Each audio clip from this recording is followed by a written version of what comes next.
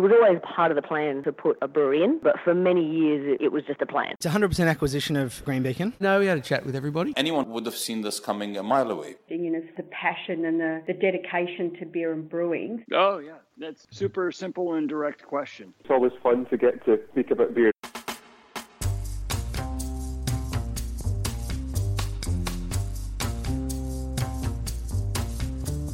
And thanks to our malt mates at Cryer Malt, I'm Matt Kierkegaard, and that's just what we're here to do, talk about beer. We're in this week, breweries and growth with Steve Jeffers from Stomping Ground Brewery. Stomping Ground has been on the expansion track with a brewery at the Melbourne Airport announced 18 months ago now, and also last week they opened the Morrismore Brewery in Moorabbin at last. Of course, both have been impacted by COVID, so I was very keen to find out from Steve just how they managed these both during COVID and keeping the business going strongly while COVID was taking place, as well as learn a little bit more about the idea behind their growth strategy. We've seen a lot of breweries opting for multiple breweries or multiple venues, and I wanted to find out whether Steve thought that was the path forward. Needless to say, we chatted about a whole lot more besides. Like many of our frequent guests, and in fact, like all of our guests, I thoroughly enjoyed chatting with Steve both on and off mic, and I always find his insights very valuable, and I hope you do too.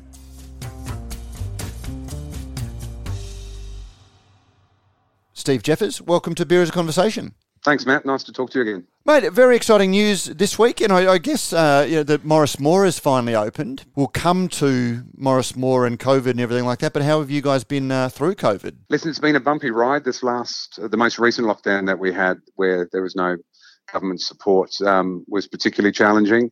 Not that we are always putting our hand out for government support, but it certainly was tough, not just on the business, but on our staff to varying degrees as well. So the last one was hopefully the last one that we will have, although we obviously wait anxiously and see what happens around the country. But it's nice for a change that it's not Victoria's experience. So we're enjoying it while it lasts, but we're cautiously anxiously waiting to see what happens over the coming months before vaccinations take hold.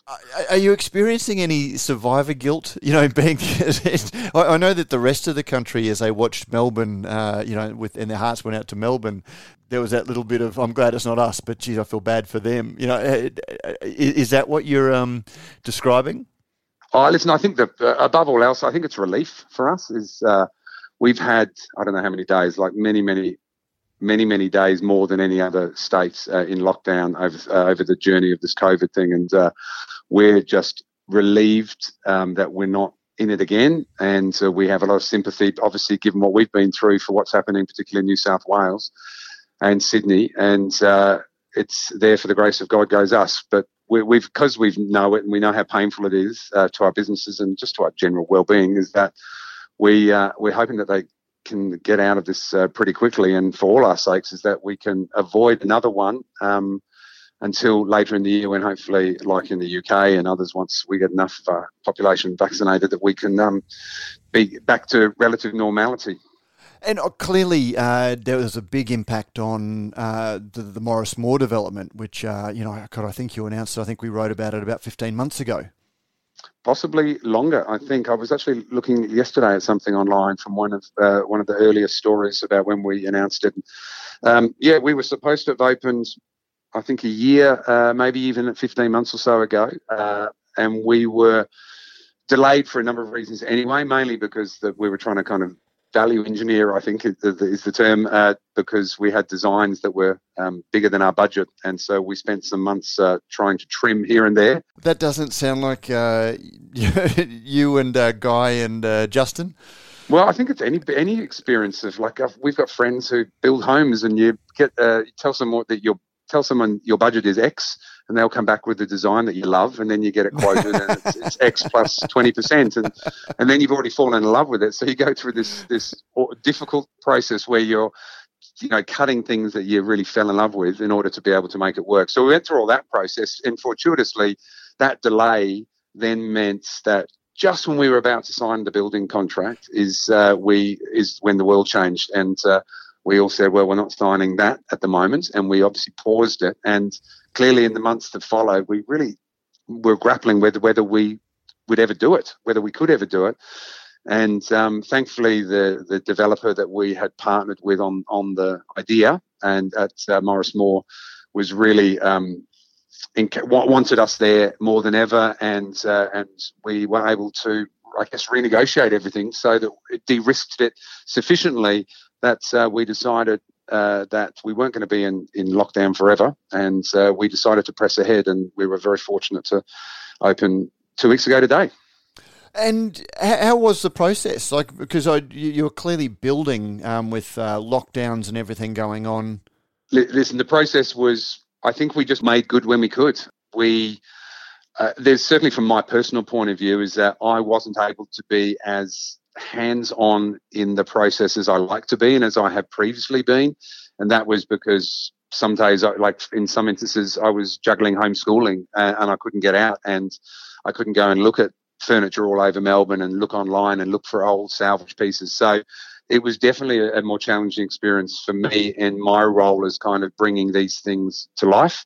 And I know it was hard on Justin and his team and the recruitment of staff, and Guy pulling the brewery together and getting contractors to come out and do their work. So it was, but listen, over the last 15 months in Victoria particularly, we've all learned to roll with the punches a little bit. So we just did that and took, as I said before, we kind of did what we could when we could do it. And then we suddenly were ready to open. We got the liquor license even earlier than we expected, and we opened as soon as we could. But we were unable to have any opening party because I think 10 days before we were still in lockdown and couldn't organise anything. So we literally just opened the doors, and very fortunate for us is that there was great anticipation around the community for what we were doing, and we had queues out the door 3 days later, and it's been really positive so far. Now, I don't know the Moorabbin area terribly well. I know it's well on the south side of the city. It's got a different feel to, Collingwood, where the original stomping ground is. Have you gone for the same sort of feel to take a little bit of Collingwood down south, or have you given it its own venue feel and appeal? Well, when we sat down with our collaborators, the Studio Y and Platform Spaces designers and architects who worked with us on Collingwood, I had described it at one point as saying that we'd certainly drawn to old buildings. We just liked the character of them, but we weren't interested in doing anything that was a cookie cutter approach. But we did. I kind of came up with the term that maybe I read somewhere else. We wanted it to be reassuringly familiar. So we wanted there to be some cues that if you'd been to Collingwood, that you'd walk into Morris Moore and kind of recognise that it was a similar sort of vibe or similar sort of aesthetic to Collingwood. But we really had a very different building there because it was an old building that had used to house all the enormous boilers that heated and cooled the entire cigarette precinct or factories. So it was 8 metre high ceilings, and it had big, huge openings. And so we kind of used all those elements of the building and then brought it to life, as I said, with some of the DNA of Collingwood that people would be familiar with, but also some completely unique elements, namely of which is an enormous chimney that sticks up out of the main beer garden into the sky, which we worked around as well. And are there smoking spaces in Melbourne? What are the smoking laws down there? Well, it's the same as Collingwood, but we certainly have had many jokes from people who have been there. And because the Philip Morris factory was a larger employer of people in the community since the 50s, is that there's many, many people that we've come across in the journey who have been involved with the site for decades. And in fact, our landscaper is a guy that's been tending and working with the plants and trees on the site for 35 years. And when I was looking for someone to collaborate with, the developers spoke highly of this guy. And now he and his family, including literally he's got a daughter, a son-in-law, and they've got 6 children now, one of which was born while they were working on the site. They were all coming and helping out. So the team that we've used are either like-minded people like Glenn I just mentioned, or the designers, the architects, the beer system guys. We've used pretty much the same team that we've used at least on Collingwood, and in some cases other ones as well.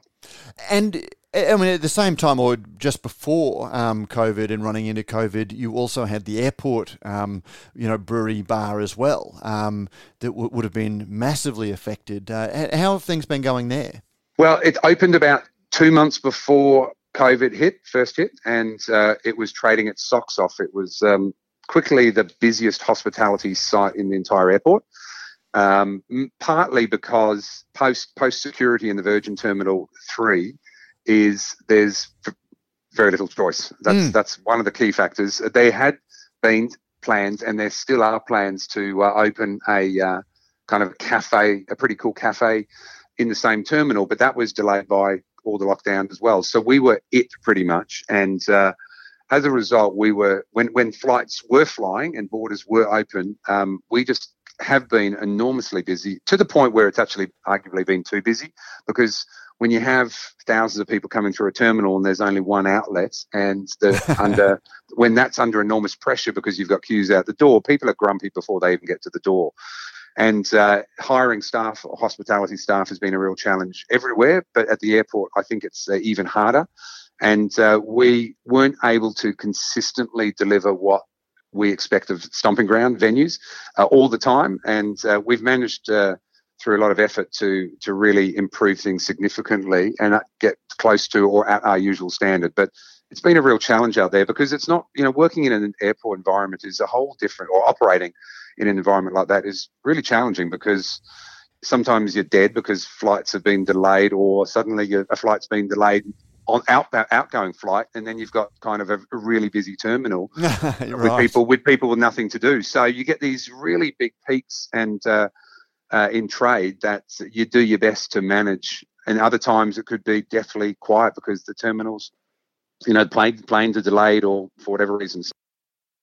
Pretty unique environment. Yeah, so I mean, that would, and people would be, I'd imagine, there for a much shorter time than they would if they'd made the effort to go to, the original stomping ground, for example. Listen, I think people go to a lot of people go to stomping ground at Melbourne Airport simply because it's there. It's the only thing that's there. I think I'd like to think that when people walk in the door, or when they know that a stomping ground is there, if they're familiar with our other venues, is that they would be pleased to see that there's 20 different beers on tap and great food and hospitality. But many people are there just because they're catching a flight out, and that's a bar that they can go to. And you're right, but some people are there fleetingly, might be there to get a takeaway coffee or a six-pack of beer, and they want to get onto their plane as soon as possible. And then there are other people who might be early for a flight, or their flight might have been delayed. And you do find some people are sitting there for hours because multiple flights have been delayed because of weather. So, as I say, it's a really, really unusual environment in which to trade. And we're lucky with our partners, Delaware North, operating there, is that they've just got so much experience operating both in airports and stadiums around the world, is that they can really help us kind of navigate through that as best as possible. And there are challenges in making the beer on site. So, are you making much on site? With all of the security challenges of getting the ingredients and everything through. It's that hasn't been an enormous challenge from the ingredient point of view. We have we brewed a number of beers out there, and as we go in and out of lockdowns, we've kind of just paused that for obvious reasons. But we're shortly be brewing there again. The biggest hurdle we've had, I believe, out there from a brewing point of view is extraction, and the sort of hurdles that you have to jump from a security point of view when you put any of these things in is much, the bar is much higher than if you were doing it outside of a highly secure environment like an airport. So we've kind of worked with the airport to navigate that, because of course not many airports in the world that have working breweries. So they're trying to figure out ways around their normal processes that work for us as we are for them. So it's been a really collaborative thing, but it's been challenging, and we're looking forward to brewing there pretty shortly again. But getting the ingredients in, that's actually not too hard, because everything that goes in, whether it's a full keg of beer or a bag of frozen potatoes, it's for fries, they all have to go through security. So we just bring malt hops out there as we normally would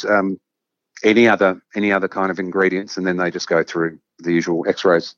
But I guess you'd have some challenges getting spent grain out, for example, that you can't just sort of get the farmer to back his truck up and dump it in for the pigs or the cows. Yeah, actually, I'm not.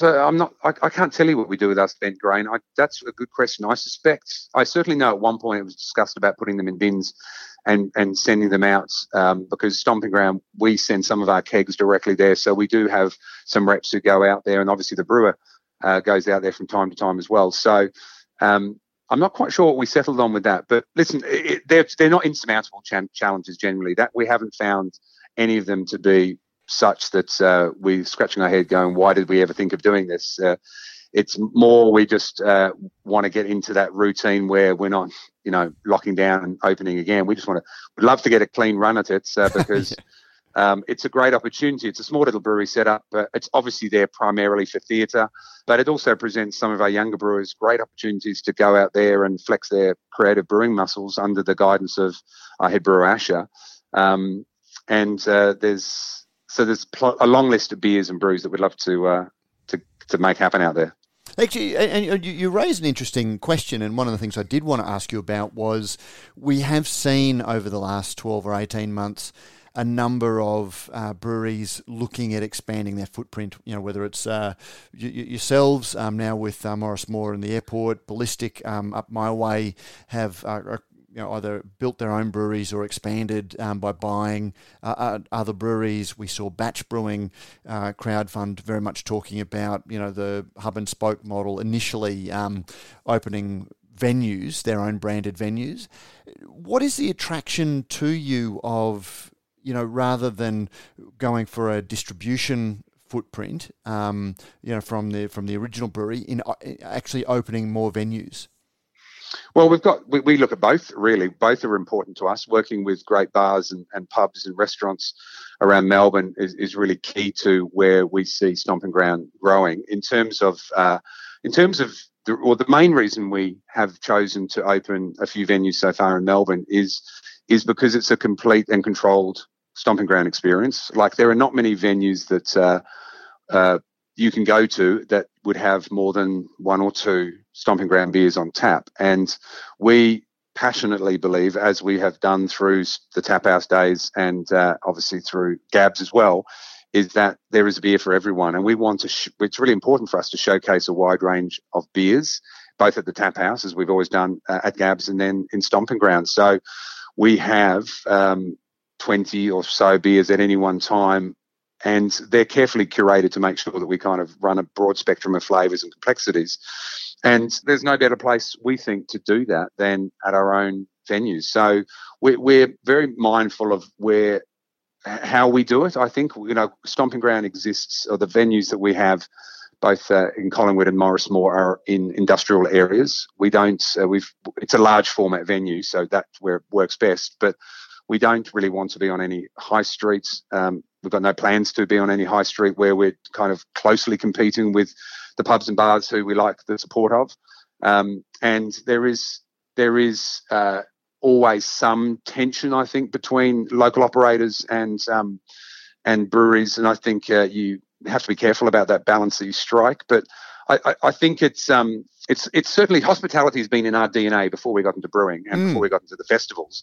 We love every day getting up and speaking to, putting a beer in someone's hand, a customer's hand, and talking to them about it. And I wouldn't be in this game, and I don't think Guy or Justin would be either. We wouldn't have been motivated to open Stomping Ground if we were just building a factory somewhere and churning out beer and hoping that people would put it on tap. We think it complements our own interests and what our ambitions are to have a few venues, not dozens, a few venues around that people can come kind of get the full Stomping Ground experience. Clearly, from what you've said, that just having more than one or two of your beers at any one venue is valuable. How much does it factor in as well, having those little bridgeheads in communities with consumers increasingly looking to local, or looking to, one of the attractions of craft beer is that it is local, and having that local footprint that people can touch? Well, I think I remember James Atkinson, your old colleague and friend, and I must have been about 6 or 7 years ago. He and I talked about how we both felt that brew pubs were so underrepresented in Australia that compared to, say, other countries like the US, is that we saw that changing significantly over the ensuing decade, and that's come to pass where every suburb can have its own little brew pub. Now, whether they have broader ambitions to wholesale, well, that's up to them, and it's obviously increasingly competitive beyond your own four walls. But I just think it's such a great experience I'd love every suburb to have its own little brew pub, and obviously you've got to brew great beer, and I think great beer is table stakes if you're opening a brewery these days. But clearly, and I think COVID has just exacerbated or accelerated the trend towards local, and you've seen not just local brew pubs flourish, but you've also seen even the big guys lean into more local offering than ever before. And so for breweries of all different sizes, I think local is leaning into local is a great opportunity. But I think it's a not just an opportunity, it's a wonderful kind of manifestation of just community spirit. I just think it's so fantastic that there are so many breweries, and even in the southeast, or even in Collingwood, we opened. There was Moondog not far from here, and Mountain Goat a little further. But since we opened, I think there's 5 breweries that have opened. And I think we're all doing well. And then in the southeast, we've got some fantastic breweries locally to us and further down the Mornington Peninsula. And from what I understand, all are doing well, and all of them have some sort of hospitality touch point as well. So clearly there is an appetite in the market for these sort of brew pub experiences, and I love it. And I think it's got a long way to go in terms of growth around the country, broadly speaking. And again, if the tables were turned and I was being interviewed, I'd wax lyrically about the local pub as well, and how it differs from the big pokies pubs that have evolved. But I'd sort of take you back to the comment that you made that like the airport is a little bit about theatre. So I'm presuming that the brewery there, you're still supplying a lot of volume from the main brewery. And so getting the benefits of the economy of scale that comes from that, as well as not having the brew pub cost base for the airport brewery, but still getting people passing through feeling that they've drunk in the shadow of the brewery that made the beer. Is that a fair summary? Yeah, well, I think going back, I don't know, along maybe 8 or so years ago when I was based in the States for a while, and one of the reasons I was there was to look at what Guy and I might do next. And then Justin came on board after Stomping Ground kind of was ideated. And I just loved going into little brew pubs and seeing the brewer just do their stuff and smelling it. And when our kind of idea, and it makes probably no sense in lots of ways, but we kind of love brewing on site at our venues. And for the reasons I said before, obviously the idea of brewing beers in front of people, but also giving our younger brewers an opportunity to go out and brew on a small setup and improve their brewing skills. That's kind of the appeal. Most of our beers are brewed in Collingwood. Collingwood is where we brew and package, certainly can, all our products. What Morris Moore will do for us is, it's a 12-hex system with, I think, about 250,000 litre capacity, is we'll brew keg, the sort of beers that we like to have on most of the time at our own venues, that don't often travel to taps beyond, or to many venues beyond Stomping Ground venues, as well as some of our limited release beers that are keg only as well. So in terms of canning, all the beers that we'll do, all those sort of limited releases, and obviously the cores come out of Collingwood. But Moorabbin's not a tiny setup. It's there as a bit of an R&D opportunity. Our lead brewer, Mark Robinson, has been trained under Asher, and Asher keeps a close eye on what's brewed at all our venues. Yes. He also, he, as I said before, he sees it like we do as an opportunity to let some of these younger guys and girls go out and just have a bit of fun and, be creative. I imagine that having multiple venues would lead to cost savings, for example, because whilst on one hand you've got to have multiple kits and multiple expansions and multiple brewers, you're still getting some cost benefit or some scalability from ingredients and cans and those sorts of things in bulk. Is that a... Listen, I'm probably not the best person to answer that, but I would have thought not really. Like it would make more sense in the likes of Morris Moore to turn over that footprint we've got for the brewery and to fit in another I'm going to guess another 100 people seated.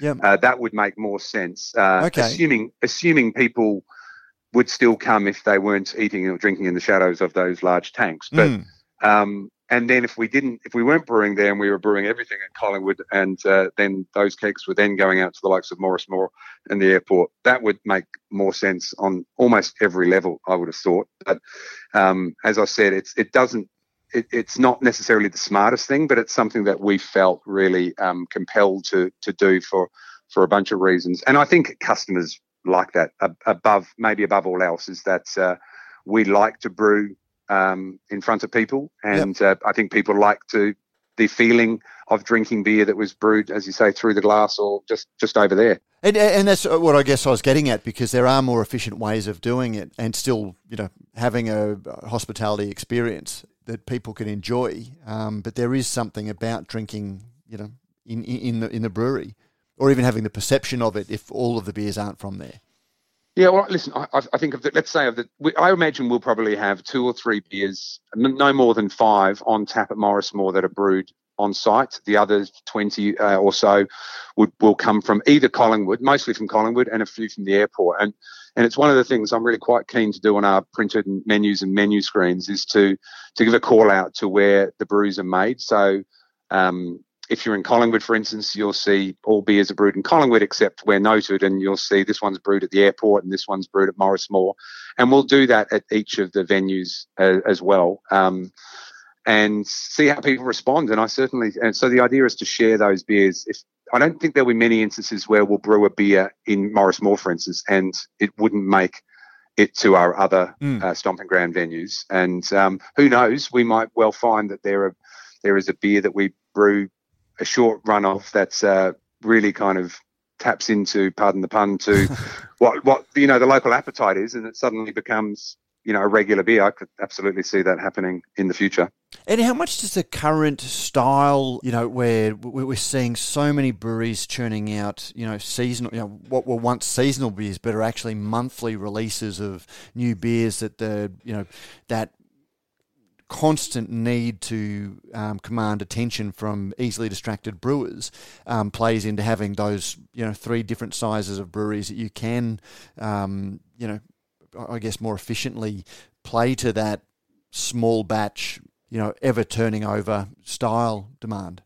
Yeah, it's a really interesting thing. I remember asking, I think my mate Joss from Garage Project, he was on stage at Beervana in Wellington about 6 years ago, and I asked the question to him in the panel of if the sort of pressure that brewers is there pressure brewers feel to brew new beers all the time, and is there a point where it becomes all a bit silly? And I don't know if we've hit that point yet. Like, I think we've certainly, from time to time, we get caught up in it a little bit. And I know certainly during COVID, when we had the first lockdown, we had all this beer in kegs and tank, and we end up releasing a new beer in can every week or so. But we kind of have settled down into kind of maybe one every 6 weeks in limited edition cans. Certainly, I know some, and it's fun and exciting, but it's not for us to release a new beer in can every week. But every 6 or 8 weeks, it feels about right for us. But we really don't put any restrictions on them in terms of what they put in keg. If they've got the tank space, and obviously now we've got another brewery or 2 where we can brew more limited release beers for keg only, and they just literally go on in the beer halls, and people can taste them. And as long as we have some general guidance as to ensure that we have that broad spectrum I was talking about earlier of flavours, complexities, characters, and the like. And as long as they kind of sit within, or make sure that we tick those boxes, the brewers can really they have a fair degree of latitude to brew keg only beers. That's just to be creative, and yes, it gives us something new news to tell people. So it does give us something to market, but we are doing it for fun in the beer halls as much as anything else. Oh, and none of that was a criticism. And you used the word silliness, and silliness is very much in the eye of the beholder. And yes, consumers are demanding, and that's the thing. To ask these questions is more to sort of say, well, 15 years ago, breweries had a core range, and we're seeing more and more breweries that if they have a core range, you almost never hear from it for the constant attention getting of new beer releases, and certainly the frequency with which couriers are turning up at our offices from some breweries these days with so many beers that you only ever see once. It seems to be a lot of pressure in the marketplace for breweries to, cater to that, attention deficit drinker. Well, that's kind of what I was saying. Like, it's silliness. I don't mean that as disrespectful to any breweries, because there are some breweries that do that so well, and that's their thing. And what I was referring to really is our own kind of, the way we approach it ourselves is we've gone through these waves ourselves as owners and brewers as to what's kind of the right, what works for us. And we've kind of settled on where we think is sufficient new releases out there to keep people who are interested in what we're doing interested, but at the same time keeping the main thing, which is we want to see our core beers and our smashes in as many people's hands in our hometown as possible. So we think we found the balance right finally for us. But what works for us is obviously very different to what other people have. And I love some people who can churn out beers as often as some do. It's just not something that we might have tried for a bit or flirted with the idea, but that doesn't kind of fit in with what we're trying to achieve. What is your biggest seller? Gibb Street is our biggest seller by some way. The Smash is and now I think about a third of all our volume. They just have been extraordinary, and particularly passion fruit. That's now just sells like hotcakes. Those smashes, and particularly passion fruit. Our Laneway is getting a lot of traction on taps around Melbourne as well. But Gibbs is the favourite. Not surprising, I guess, when we know pale ale is by far the most popular style in the craft space. Gibb Street is the one that most people just that's the biggest seller, and it's most distributed around our hometown. It's interesting to see though how different stylistically the industry is at the moment. In your prognostications, both as a hotelier through the tap house and as a brewery owner, what do you think is coming down the pipeline, or where the industry is going? Do you think we will get fatigue from the choice? Listen, I think so, but I've thought that for a long time. That's what I was saying before. I won't ask you to pick when it'll happen. Yeah. I do think so. I obviously have spent quite a bit of time both living and travelling through the States, and I've kind of walked into grocery shops and seen supermarkets with aisles full of variety. But I follow what's happening over in those markets through the business trades, and see that I think there was a term I saw once, Skimageddon, which is where there was just so many different products. But now there's kind of appears to have been in recent times a rationalisation where distributors are saying, listen, we can't take all of that. You've got to, because we can't sell it all and there's not enough shelf space for it all. So you need to consolidate a little bit. And I think that there is that certainly going on, and I think that'll happen at some point here. But I think to what I was saying earlier is I think brewers can play to their heart's content when it's just on tap in their own venues, or even if they've got supportive venues that will put on a rotator tap of their products from time to time. So I think that there's always going to be an appetite for it. But do I think that we've reached peak Skimageddon, to use that term? I don't think we have yet. I thought we would have by now, but there's just an insatiable appetite amongst beer fans for new.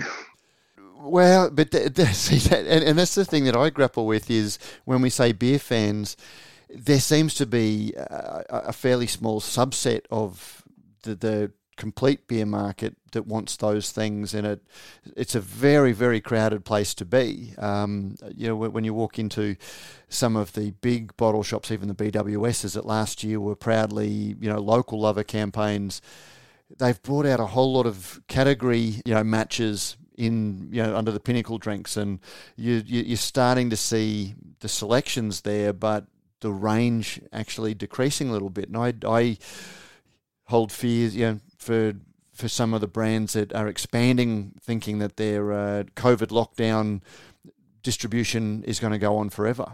Yeah, I think, well, no one knew really what was happening and what was going to happen And I'm not sure we've kind of seen it all fully wash out yet as to what's going to happen and what the trends are and the like. I certainly understand that some of the big chains are looking at having more. Obviously, they're leaning already to more localized product, and they're also, I think, looking into having more of these limited releases that are being churned out at vast speeds. So when I say beer fans, yes, I think clearly we know that most of the beer that beer fans are drinking they tend to be generally not particularly promiscuous. They'll have a handful in their portfolio or repertoire. I don't know. I think that number has gone up. You probably speak to that better than I can. But there is clearly enough of a niche of beer drinker, however small, that has a willingness to support all these limited releases. Whether that is sustainable, I don't know. I don't know about you, but I'm certainly long past the days of trying to keep up with it, trying all these beers. But I've now got JOMO, which someone told me recently is the joy of missing out. Yeah, I've completely kind of am now comfortable with the fact that I'm not going to taste 99% of beers that hit the market. Yeah, I'm comfortable in that now.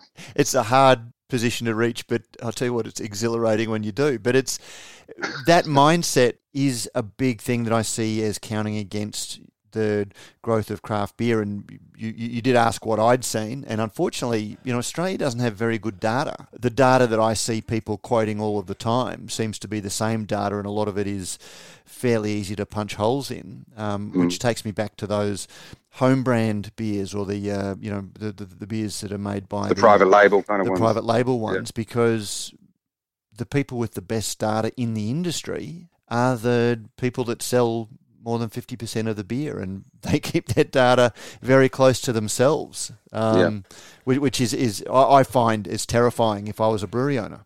Yeah, well, we've recently started investing in some paying for some data in the last 12 months, and we've got insights that we've never had before, and in some ways we've been pleasantly surprised as to how we're faring.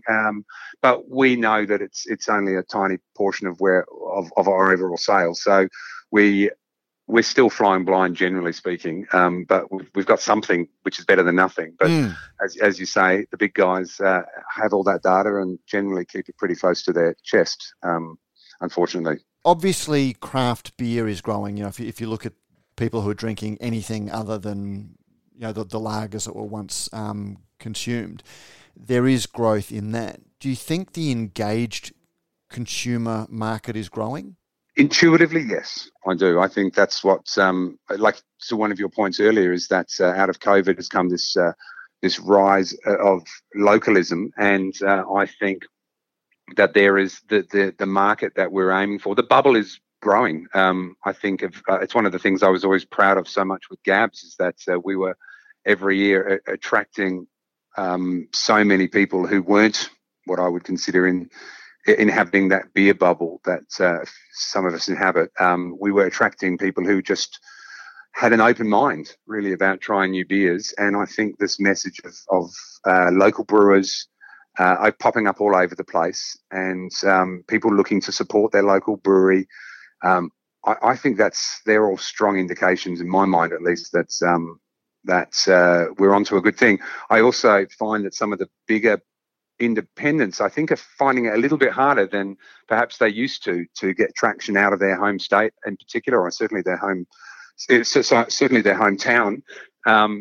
Because if I'm a Victorian brewery and I want to send my beer over to WA or Brisbane or New South Wales, is that you've got to have something pretty special to have people on a sustained basis buy your product when they've got so many incredible breweries locally in those cities and states. Funnily enough, that's why I made that, said it was a specific question about the engaged consumer, because I've got a theory that particularly when you go into a lot of the brew pubs and the local breweries that are small and localized, that a lot of the people that 50% of the reason they're there is the beer, but 50% is because it is the new place to drink. It is the new parish pump. It's the new local pub, much more than it's actually a place that you can get craft beer. And that's why I was wondering whether you saw the engaged audience for people. You know, if you think back to the thing that propelled craft beer was that craft beer revolution mindset. I just get a feeling that consumers are a little bit less engaged in the category, but they like the vibe and the ambience, and there's a lot more around it. Is that? And so for me, that means that the engaged consumer category isn't actually growing. I don't know. I'm just trying to ponder that one because I can't really disconnect the two. I think that with all the proliferation of these smaller breweries is playing a significant part in engaging local communities in the space. And are they there? I think they're there in part because of the vibe, and it's the latest thing in town to go to. But I also think that they're partly because they want to support a local manufacturer producing great beers, and in so doing, they're turning up at the door perhaps with an appetite for a pale ale or a lager or an XPA or whatever. I'll call it a gateway beer. It's an awful expression, but I'll call it that. But then suddenly they, like many other before them, had their eyes open to something a bit more diverse and interesting. And I think we all know in our experience that really once you've had your mind blown a little bit by some of the diverse flavours that you can get from beer, is that you never look back. So I think that the proliferation of brew pubs is, I would say, helping engage, getting people more engaged because they're engaged by the makers. Whereas obviously if you go into pubs and bars, you're not that directly connected at that point to the makers. So I would think that maybe it's helping getting people more engaged. I don't know. I have to think. I think the engagement is broader but shallower is the way that I would describe that. So more people are engaged in beer through their local brewery, but their level of knowledge about the broader industry is shallower. So they don't. Do you think that's? I'm just trying to understand. Do you think that's a good thing or a bad thing?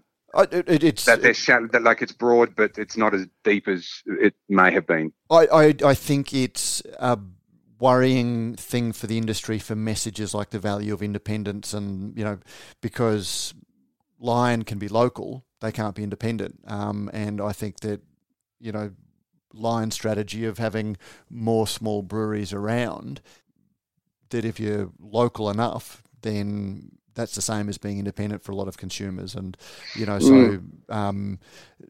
that's where, so they're less engaged in some of the ideas of craft beer or the ideas of independence than they were, than the revolution phase suggested.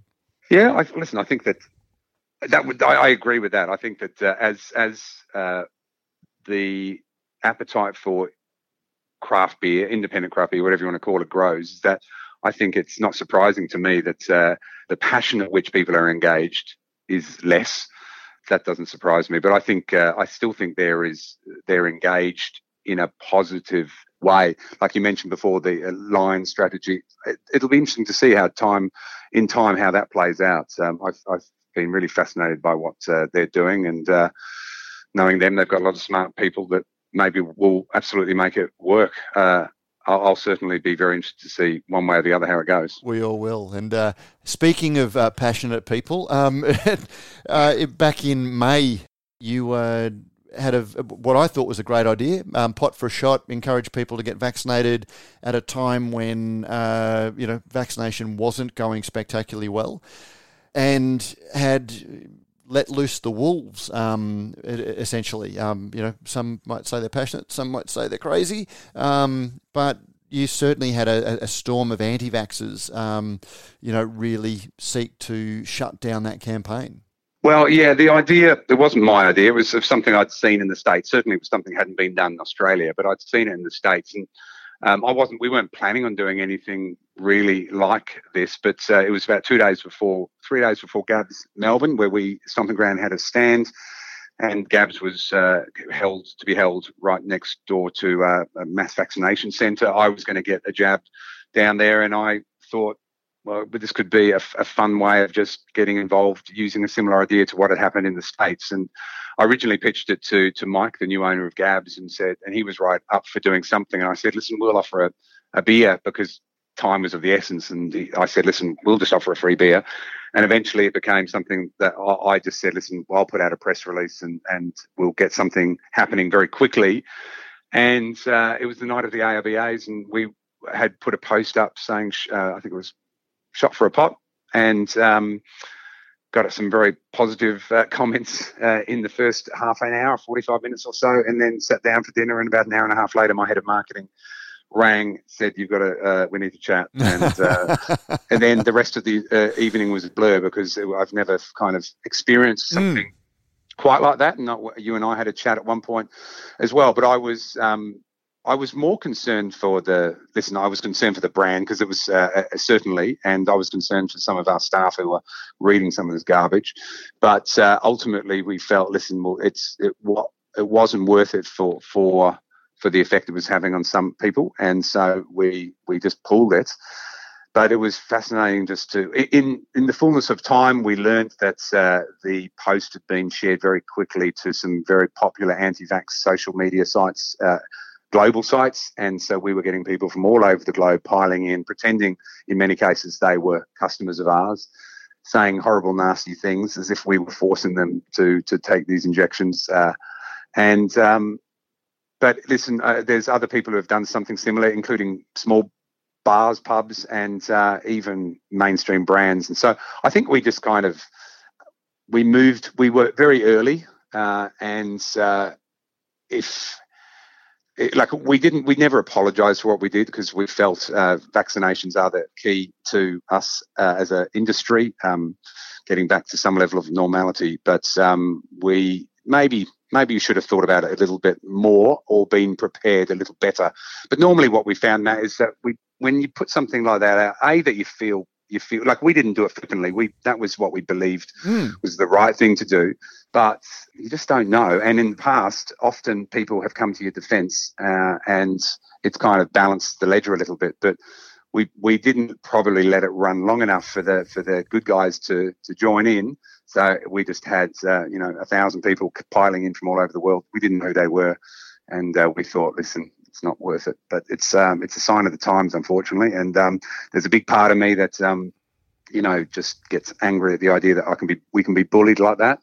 But listen, I'll get over that.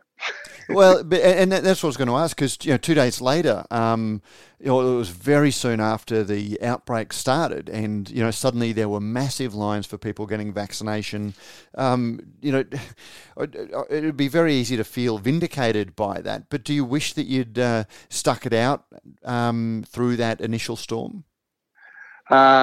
Personally, yes. But this business is, there's a lot of people invested. We employ a lot of people, and there's a lot of opinions. And it was a collective view that it was upsetting some of our staff, and we were really kind of, and that this is really only in a matter of hours. So we didn't know how long that was going to go for. And at the end of the day, we kind of cowed to those kind of crazies or passionate people, whichever you prefer to call them. And we made colours to that wall. And we made that decision. As I said, it still sticks in my craw when I'm talking about it. That's because I just don't like giving in to bullies like that. But I also know the power of the internet, and sometimes you choose your battles. And so that one we decided not to fight. But we believed in what we were saying, and as I said, we weren't forcing people to do anything. It was just we believe that vaccinations are the key out of this, and in the weeks that have passed since, I think that's become even more obvious. So we want to get back to normal. We want our mates and colleagues in other states, particularly New South Wales, to get back to normal, and it's pretty evident now what the path is to that. It wasn't the first time you'd got involved in social campaigns. You were big supporters of the Equality in Marriage campaign and brought out a beer around that, which was, I guess potentially a troubling issue for some. Would you think twice before getting involved in potentially polarising topics again? Short answer is yes, but I think we just probably, and it's probably on me, I was a little naive to what how hot button an issue this vaccination thing was, certainly at that time.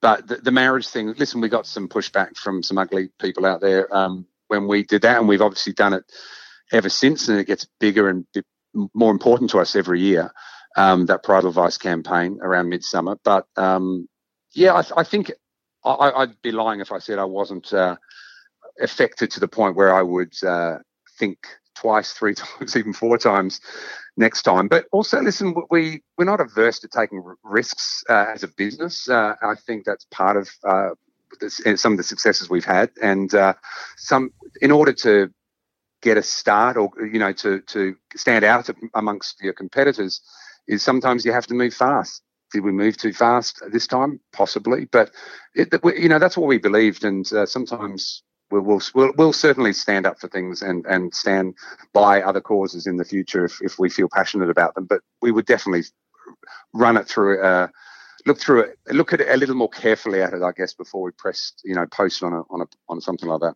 Yeah, but again, like I felt incredibly sorry for you as a business, because again, had the appearance of an overwhelming reaction when in reality it seemed to be a small group of highly motivated campaigners who gave the impression of being much deeper than it would, but in such a short time. I guess you were in a very, very uncertain stage as you were wondering whether to take the post down and what to do. Yeah, as I said, that's what was that, 5 weeks or so ago? There's a lot happened since then. If someone else had done something like that and been through the horror that we went through at the time, we'd look at it differently now, and we'd make more, a more calculated assessment. But I don't think we certainly don't apologise for standing up for what we believe in, because we're a big employer of people, and COVID has had a massive impact on not only our business but our staff and our broader industry and colleagues. And if we have to take the heat for that in this instance, then so be it. But it's as I said, it's just the sign of the times, and it's I'm not a particular fan of social media in any way, shape, or form, but I understand it's a helpful business tool, and necessary we use it. Evil, some might say. Yeah, it is, and but if I knew now if I knew then what I know now, I don't know if we would have been quite as quick to pull it, but at the time it was really horrific. As you know, I think you saw me when all the blood had drained from my face, and I was concerned about my colleagues and our business. But yeah, it's these things. There's a new outrage 24 hours later, so. Thankfully, we took it down, kept our head down. Yeah, exactly. We took it down, kept our head down. We kind of went quiet, as was advised by some of our, the people we looked to for advice. And sure enough, in 2 or 3 days, there was something else that was, as you say, I think it was another lockdown. So that was the story du jour. So just as we bring this interview to a close, I'm mindful of the time. What's next for Stomping Ground? Obviously, you're 3 if you include the Tap House. Is the Tap House considered part of the Stomping Ground family, or is it a second cousin? No, it's still very much part of the family. It's kind of the original. It's the baby. There's a lot of heart in that business for us. It's not its heyday anymore, but it still does very, very strong trade. We love what it stands for. We love the community of people that have supported us for 12 years or so. We love the fact that we're still at or very near the top of the pile when it comes people smarter than us judge beer bars around the country. We're kind of always up there. So, we were among the first, if not the first, of that nature of bar, and now they're everywhere, and it's amazing to see. We love it. It's also very close to our homes, and so we tend to spend a fair bit of time there as well. So, no, the Tap House is very much part of the family. Obviously, 3 stomping grounds. At the moment, we'll just Morris Moore has been busy off the charts for the first 2 weeks, much busier than we expected, which is all welcome. But there's the inevitable list of things that we're trying to just tweak and improve that any new business encounters. So we'll bed it down. Obviously, we've got the summer ahead. There's obviously a level of uncertainty until vaccinations are in the arms of enough people. But it's possible we'll look at another one. And we're fortunate that because of the success of Collingwood and the airport and now Morris Moore, is that we do have plenty of approaches and partners that want to do something with us. So I wouldn't say that we wouldn't do another one. We've no appetite for doing, a dozen of these things. But there might be another one, but I would say not in the next year or two. Oh, so you're not in negotiations? No, there's nothing that I can share at the moment, Matt. But at the moment we're just going to bed this one down, and it's been a tough 15 months or so from a business point of view. So we need to just kind of get this one right, get all our businesses firing as best as possible for as long as possible, hoping there's no other lockdown. And then, listen, we've always got things on the table that we're exploring, that we're excited about. It's in my nature. Once Morris Moore is open and it's up and running and it's in Justin and his team's hands, I'm certainly a little more focused on what we might do. Yeah, what we might do next.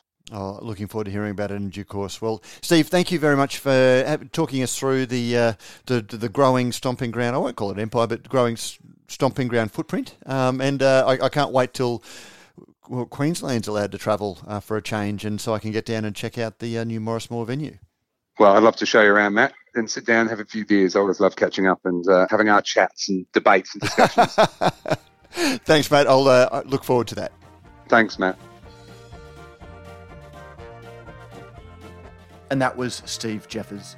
Radio Brews News is proudly presented by Cryer Malt. With over 25 years in the field, Cryer Malt is dedicated to providing the finest brewing ingredients to help brewers create the foundations of a truly excellent beer.